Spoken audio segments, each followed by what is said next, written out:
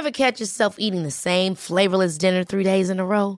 Dreaming of something better? Well, HelloFresh is your guilt-free dream come true, baby. It's me, Keke Palmer. Let's wake up those taste buds with hot, juicy pecan-crusted chicken or garlic butter shrimp scampi. Hello Fresh. Stop dreaming of all the delicious possibilities and dig in at HelloFresh.com. Let's get this dinner party started.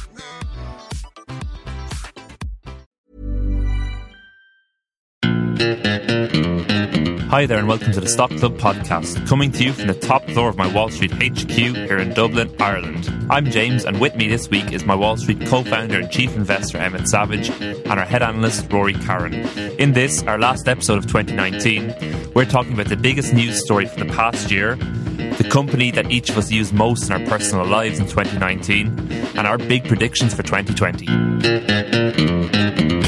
So guys, the last podcast of 2019, and like the last few podcasts, I'm going to start off with a statistic for you to guess. So according to Spotify, the most streamed artist of 2019 was Post Malone, a favourite of yours, Emmett, I know. I don't even know who Post Malone is. How many times was he streamed around the globe?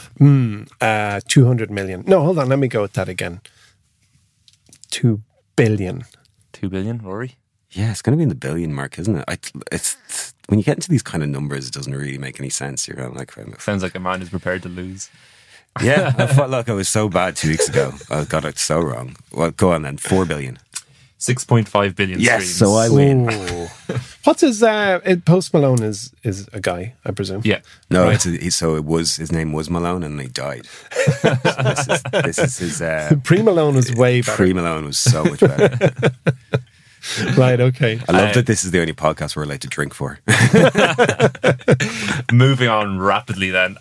So this podcast isn't going to go as the usual ones do. Instead, we're going to kind of take a look back at the past year and then a look forward into the year and I suppose the decade ahead as we're leaving the 2010s. Is that the term? The tens? What term are we going with? Tensies. The tensies. Yeah. So the first thing I asked you guys to have a look at was what was the most impactful company or news story from the past year? So in 2019, which company or which kind of ongoing news story was the most impactful for you? Rory, I can see you itching to talk there, so we'll come to you first. There's only one answer, isn't there? Yeah. Like, there can't be another, well, maybe there can be, but it has to be WeWork. It just has to be. I know listeners must be absolutely sick of us talking about it at this stage, but like, if you're asking me for the most impactful news story from the last year, like, I know we're going to make predictions later on, but I think this will not only prove to be the most impactful story this year, this could be the most impactful news story in business for a decade. Yeah, and dig into that a little bit more. So like 2019 at the start, I remember like in March and April, everyone was talking about how 2019 is the year of the IPOs.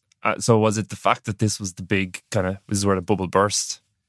Well, it's so, I don't know whether it was when the bubble burst, but it was more about than just one company being overvalued and blowing their IPO. It was a very important to me stress test of the entire system of public stock ownership. Okay. Because what we'd had was a bunch of these businesses. So we, for years, have had private valuations driving up businesses, like basically pumping money into the likes of Uber and Lyft and Slack and WeWork, where you had these companies that, 10 years ago, they would have IPO'd when they were kind of valued at $1 billion. Yeah.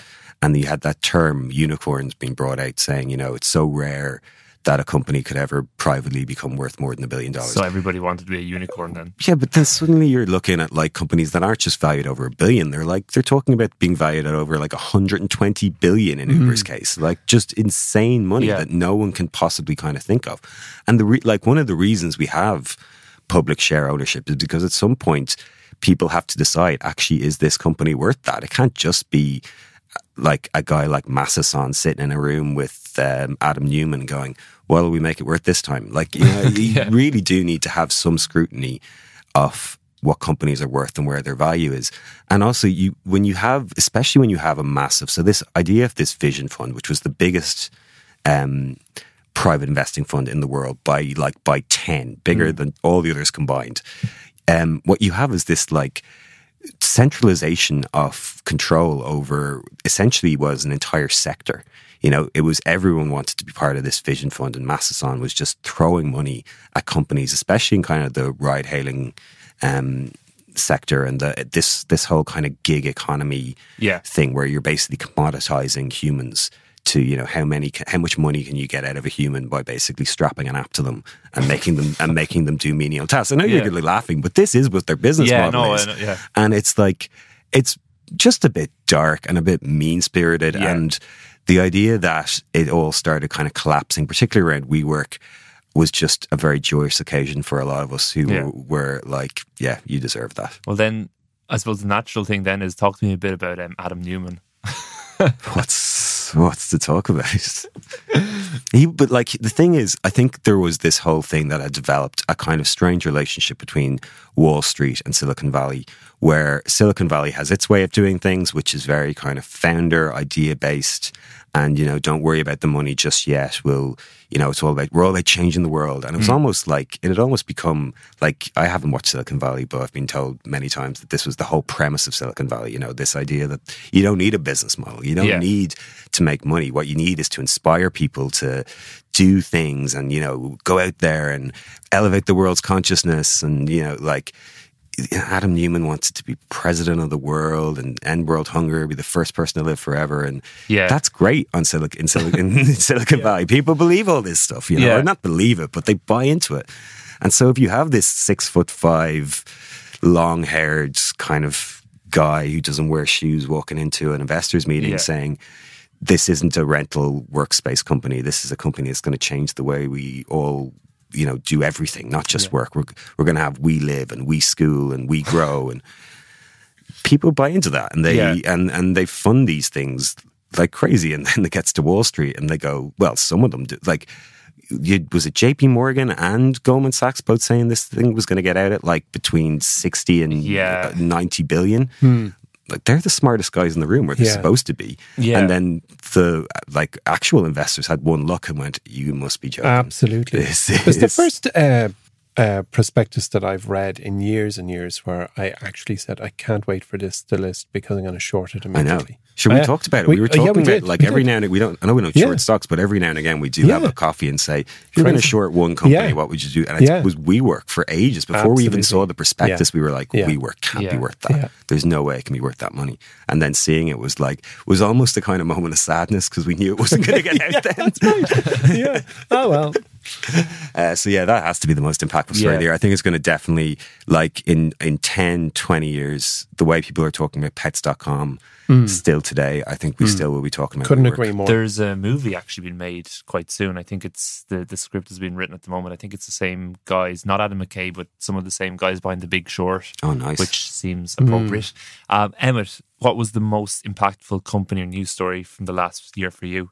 Well, when Roy said there could only be one, I thought he was going to say the first ever image of a black hole was unveiled in April, and it's nothing to do with companies, but that to me was like a landmark moment. Puts even though everything it was in context. A blurred photograph of like a donut. I just thought, wow, this really is it. But okay, so I get it. I'm with you, bringing it more to back down to earth and being. Sometimes you forget you're not a physicist, don't you? But I guess I'm going to go way back to January, and it was when the US charged Huawei with fraud. Oh yeah, and that was pretty huge in my mind, because the United States filed 23 charges against the Chinese telecom company Huawei, and specifically its chief financial officer Meng Wanzhou. And the charges included theft of technology, obstruction of justice, bank fraud, anything that you can do wrong was heralded at Huawei by the United States. And the tentacles of the accusations were far-reaching. And even here in tiny Ireland, I know that there were companies who, when tendering to telecom giants, wanted to be reassured that Huawei technology was not deployed in their infrastructure because they didn't want. So, I mean, Huawei technology sat on both ends of the wire, as it were. So it was inevitable that from when a text or piece of data leaves your phone, be it a phone call or internet surfing, that it's working through a whole load of technology boxes on Huawei in there somewhere. And it raised a question in all of our minds: is our data safe? Of course, the US had taken a position, and the US Commerce Secretary Wilbur Ross said, I quote, "For years, Chinese firms have broken our export laws and undermined sanctions, often using US financial systems to facilitate their illegal activities. This will end." And Huawei, as you can imagine, didn't take this lying down. And then when you bring it into the first person, we've all observed Huawei devices, phones, and they're pretty awesome. They're pretty good. They are space age. And some argue are a view of what the iPhone 12 will look like, or the iPhone 13. They really do their tech well. So that was quite an impactful news story for me at the time. And I think we tapped Ericsson soon after because, it certainly didn't harm the Swedish telecom giant. And the truth never fully landed. It never will. Huawei, I think, have done a very good job defending their name and their brand and their honour and all the rest. But you have to wonder, where does the truth lie? And I remember reading, must have been 2 years ago, an article in Fortune magazine, and I think they had a picture of what a bug actually looks like a wiretap piece of technology in a base station, and it was like this. It was the size of a 1 centimeter piece of hair. Yeah. So how on earth? Yeah. What are you going to do? Well, so that to me was a really interesting story because I think it's gone quiet, as sometimes big stories do. I don't think by any means a whole lot of stuff has changed, but we might just hear more about that. So that's the story I'd pick. I have a funny anecdote about Huawei. Tell me. A friend of mine was traveling through Vietnam not too long ago, a couple of months ago, and she lost her Huawei phone. And it turned out it was in the hotel that she lost in the hotel that she was staying in. So she asked for them to send it to her next location, which they agreed to do.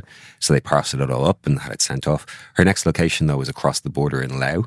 Oh. And Laos stopped the package at the border and said, "No Huawei phones in our country," and sent it back to the hotel in Vietnam.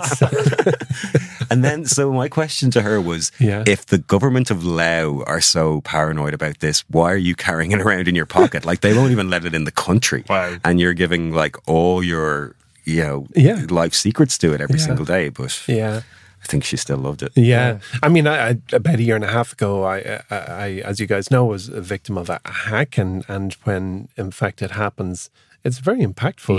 You all your data has gone somewhere and you don't know where. And you can understand why paranoia reigns supreme when you think there might be someone watching and listening and keeping an eye on everything you've done. Absolutely. So looking over the last year for myself, there was quite a lot of big things. I think one of the biggest things a lot of people talked about was kind of the alternative meat revolution and Beyond Meat. But for me, one of the biggest news stories, and well, maybe news story is the wrong way to think of it, but it was just Disney's rise over the years. So like when you think of Disney, and I think we're often guilty of kind of forgetting about Disney because they're they're nearly 100 years old. They're kind of one of those stocks that's always kind of sat there and grown slowly. But Disney stock at time of recording now is up almost 30% year to date.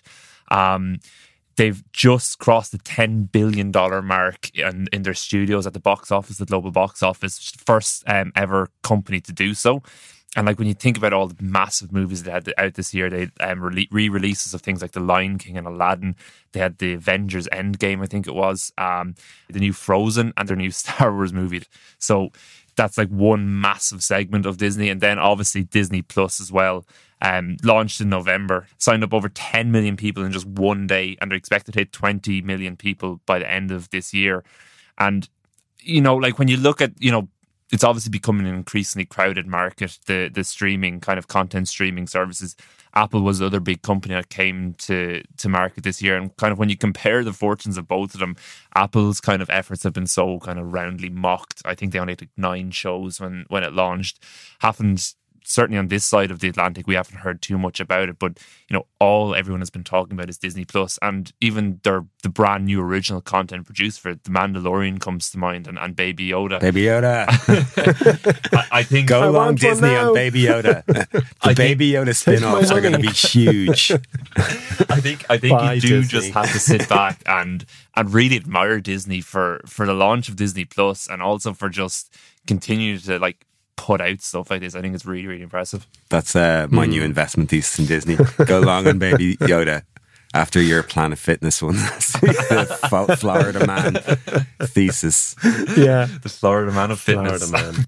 So that was the kind of big news stories, big companies we spotted from last year. The next question I had for you guys was, what company from either inside the My Wall Street app or outside have you used most over the past year, and why? So Emmett, I'll come to you first here. What company have you used most in the past year? Well, the most truthful answer is the FANG. Yeah. Facebook, Amazon, Apple, Netflix, and Google. So that's the very obvious answer. So if I can just deviate from the absolute truth, go for it. I think the company that I have used most this year, and I suspect the two of you have quite a lot as well, is Slack. Yeah.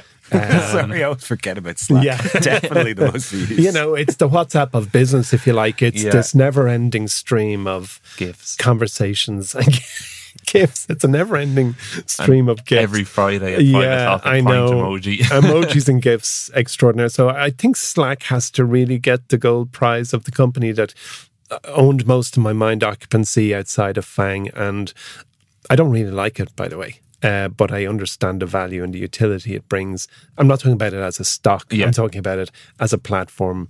I don't like its UI. I don't like, the difficulty of marrying very, very important conversations with 5 people with a GIF about confetti. It's just, but that aside, Slack is definitely the stock or the product inside our showroom that I have used most outside of the FANG. Yeah, I always forget about Slack. Rory? It's just there, isn't it? It's just this is it. Always with you. It's always with you, it is. I'm actually going to go for an obvious one, but I'm going to go for an obvious one for weird reasons. The one, people who've been following along with the Daily Insights know that I've had a very love-hate relationship with Apple. Over the course of the last few months. Started at the start of the year when I got a new Apple iPhone, which I hadn't upgraded in years, and I was very much kind of, and I bought a pair of AirPods, which I'd been very much against. Became one of those people. I became one of those people. But there's a conclusion I've come to throughout the year, which is that Apple, the real innovation isn't in building products, it's in changing human behavior. And Apple are so good at that. I remember when they announced facial recognition, and I think there was a kind of collective sigh from the community being like, oh God, we didn't ask for that. We wanted longer battery life or whatever it was.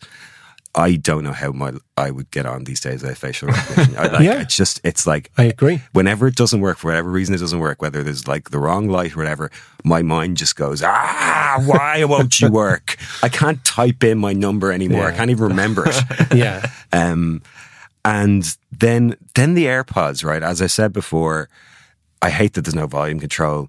Siri drives me nuts. I hate that you can't default her with Spotify as your music player. I think that's really petty and just annoying that they don't do that. But at the same time, I absolutely love them. And if I lost them tomorrow, I'd buy another pair right away. And another thing that I've noticed, this only occurred to me the other day, my use of Apple Pay has shot up through the roof recently. And I think the reason why is whenever I'm queuing up for something to buy something, I've got my AirPods in my ears and I've got my iPhone in my hand, usually texting someone. And then you get to the counter and you have to order or you have to ask them something. So you have to take your AirPod out of your ear, hold it in one hand so you can hear her because there's no volume control. And then she asks you to pay and you've got your iPhone's in one hand and your AirPod's in the other and you've only got 2 hands. And Apple knows this, so you can't go to your wallet to get your card. So you just Apple Pay it. Yeah. They're geniuses. They are. And actually on that vein, Rory, I went through this year with a rule that I am only paying for everything with Apple Pay, except by exception on those rare times where you have to use cash. And I went to America, and to John Tyrrell's great, I suppose, bemusement or frustration, I forgot my wallet, but I managed to get there and back with my Apple Pay.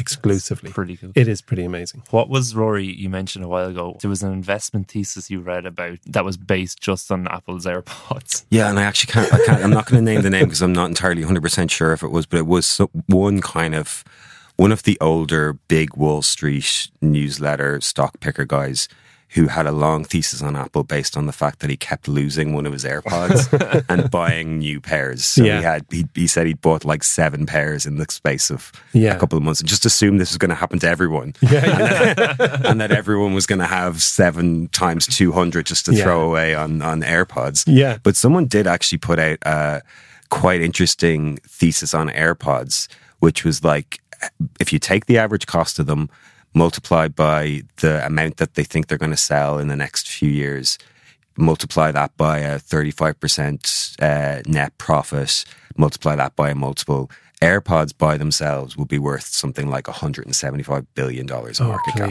Like, just because they're going to sell insane. So many, which is like crazy for a product that didn't exist a few years ago. It isn't. I mean, Jamie Adams downstairs, our colleague, he bought the new version there recently, the noise cancelling ones, and he pointed out to me that they were more expensive than the first iPhone. Wow. And I think he said €270. I'm not sure. That's at least $300. Yeah. But he said they were miraculously good. Yeah. He just said when the active noise cancellation is on, he said it was just absolutely an incredible moment. Yeah. And look, there'll be loads of companies coming out with new earbuds in the next couple of years, but Apple's just one of those things where people just buy it. They don't think it. And it will work and it will be high quality and you pay the premium, but you know you're going to stick with it. Just when you said that, I just remembered a story from a few months ago. Microsoft already came out with their own kind of Buds version.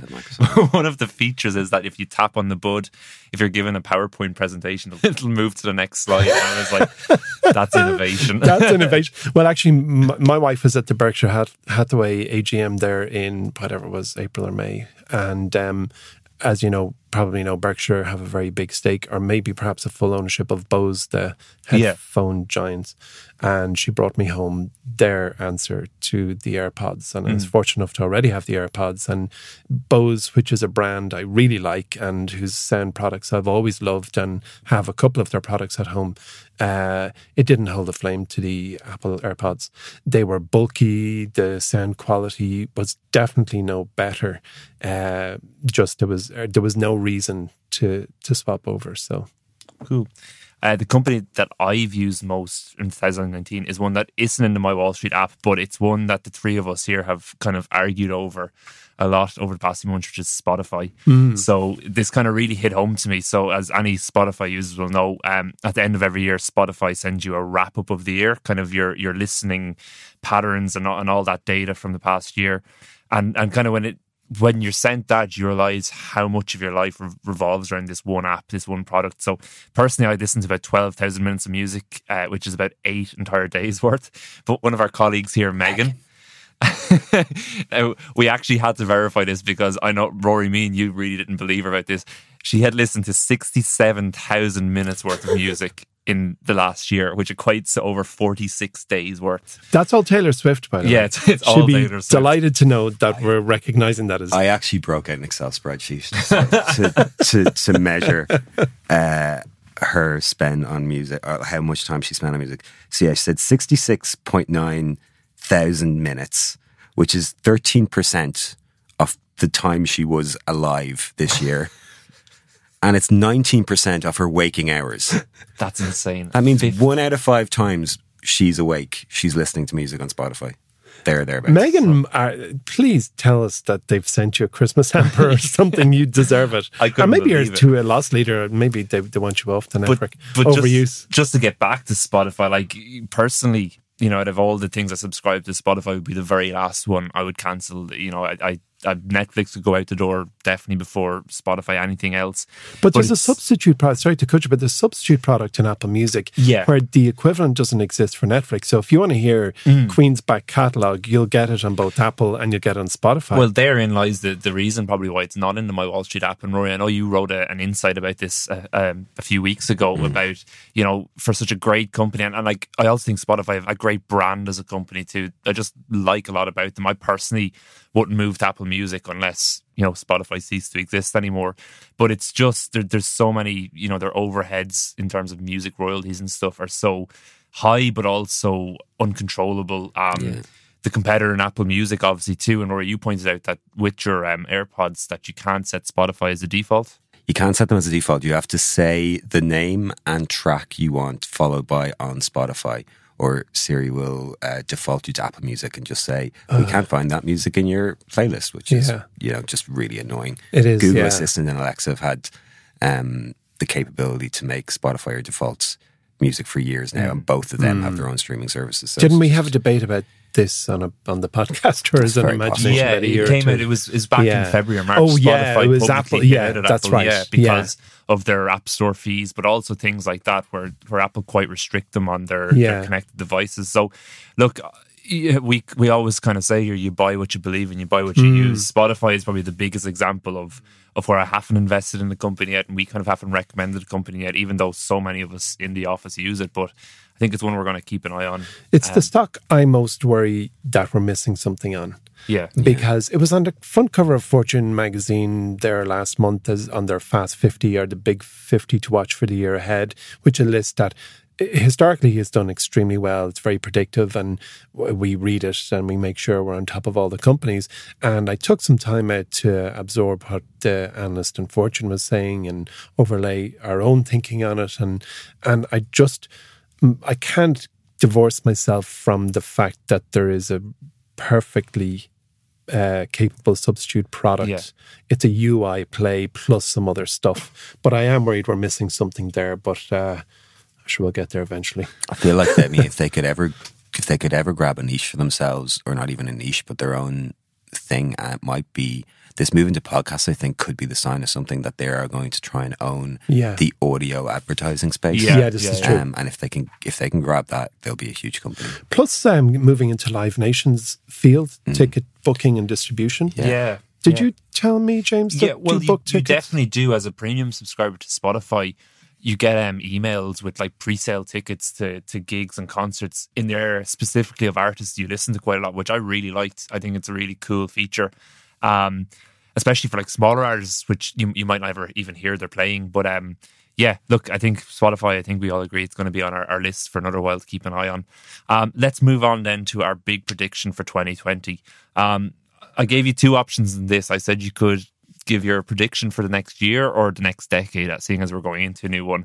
But just to remind you of your last year's predictions, Rory, you said that we'd be seeing a lot more from Amazon's advertising business in 2019. How do you feel that went?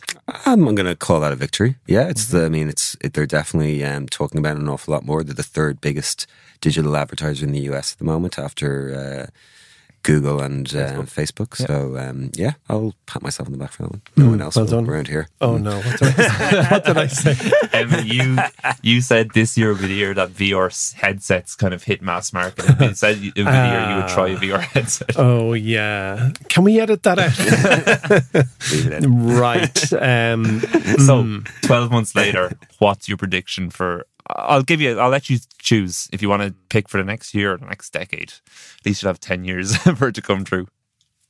Well, okay, being as I really knocked the ball out of the park with the VR headsets, I'm going to low ball it this time and go for something a little bit safer as a prediction. And it's comes back to me standing in Manhattan in the first week of November, having just done the in-person event over there, and I was on the market to buy some toys. And for anyone who's been on the island of Manhattan seeking toys, they are hard to find. So with the closure of Toys R Us and other toy stores, there's very few toy shops left in Manhattan. So I found one, and JT, my co-founder, and I were standing in there, and I ended up chatting with the owner, and it was a nice family-run toy shop down a side street. And I said to him, how has Amazon hurt your business? And he said, it's destroyed it.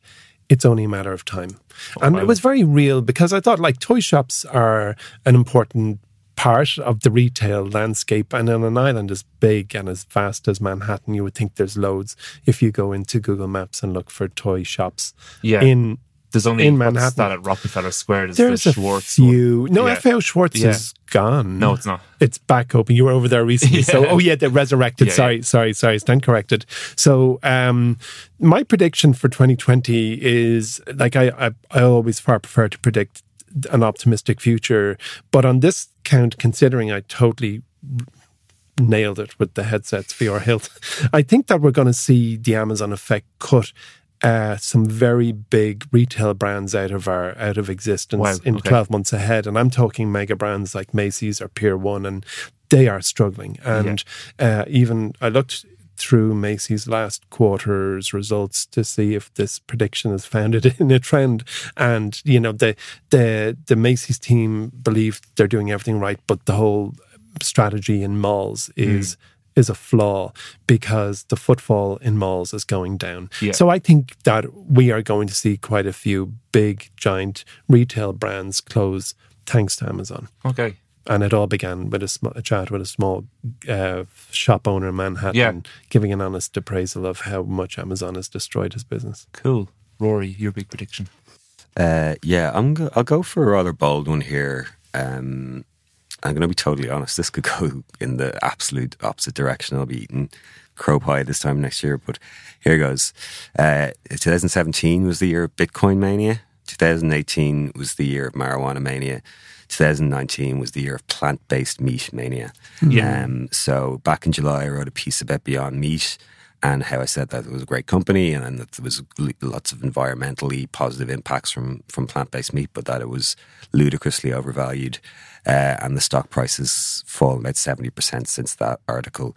So I'm going to double down and say I think it's actually going to be cut in half again. Wow. I think it hasn't come anywhere near reaching a bottom. And like I said, I think it's a great company. I think it's got a very strong brand. And I think plant-based alternatives are going to be a really big part of the future.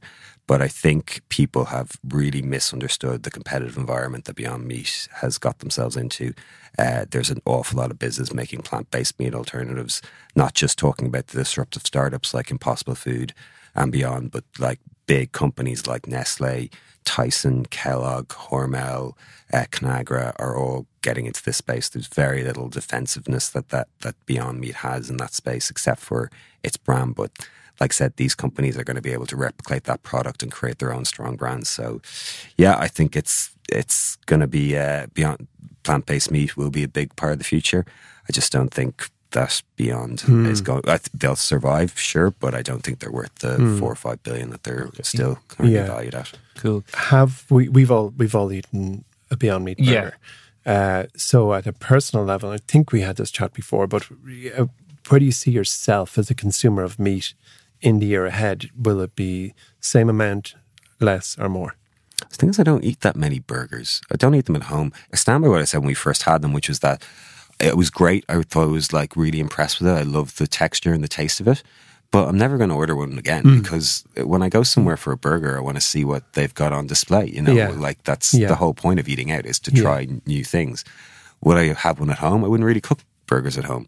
If they had, I'll happily try out their mincemeat and use it for things like chili and spaghetti bolognese and stuff like that, where you're not really, the meat isn't the main thing. It's you're basically, it's the spices and everything like that. But I think it's kind of one of those things. I think the massive growth they've had is a little bit of people just trying it out, wanting to see what all the hype was about. Yeah. And that's going to slow down a lot next year. Yeah, I'd be similar. Like, I have kind of actively been trying not to eat as much meat for many reasons, but like in Ireland especially, it just comes down to convenience. Like, it's more convenient when you go home to make something with meat or chicken or beef or whatever it is, rather than to go to a supermarket sometimes and buy these frozen kind of and like I know we had this conversation before about like, the criticisms of Beyond Meat have been that it's super processed food, and I know processed doesn't necessarily mean a bad thing, but sometimes you do feel that. I feel with some meat alternatives, like it's coming in a frozen box,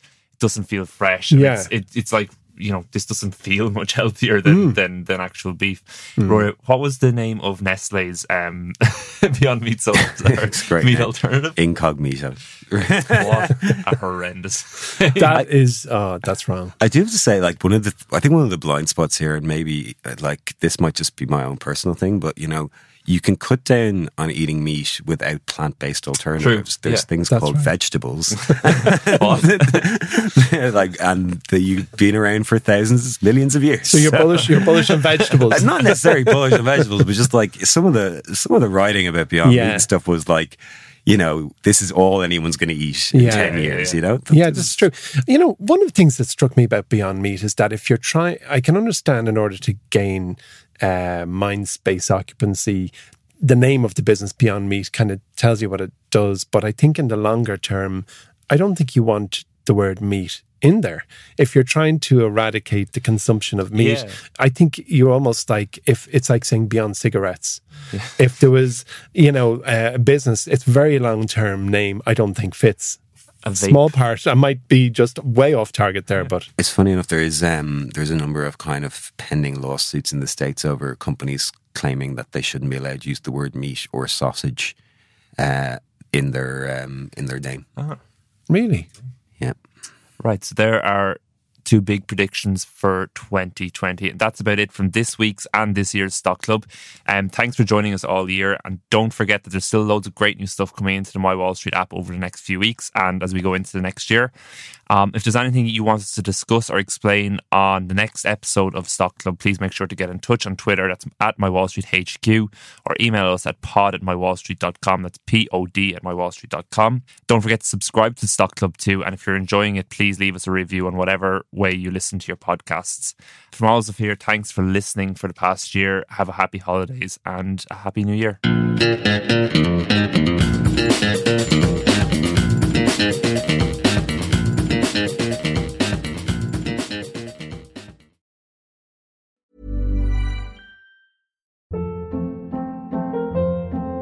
Hold up. What was that? Boring. No flavor. That was as bad as those leftovers you ate all week. Keke Palmer here. And it's time to say hello to something fresh and guilt-free. Hello Fresh. Jazz up dinner with pecan-crusted chicken or garlic butter shrimp scampi. Now that's music to my mouth. Hello Fresh. Let's get this dinner party started. Discover all the delicious possibilities at HelloFresh.com.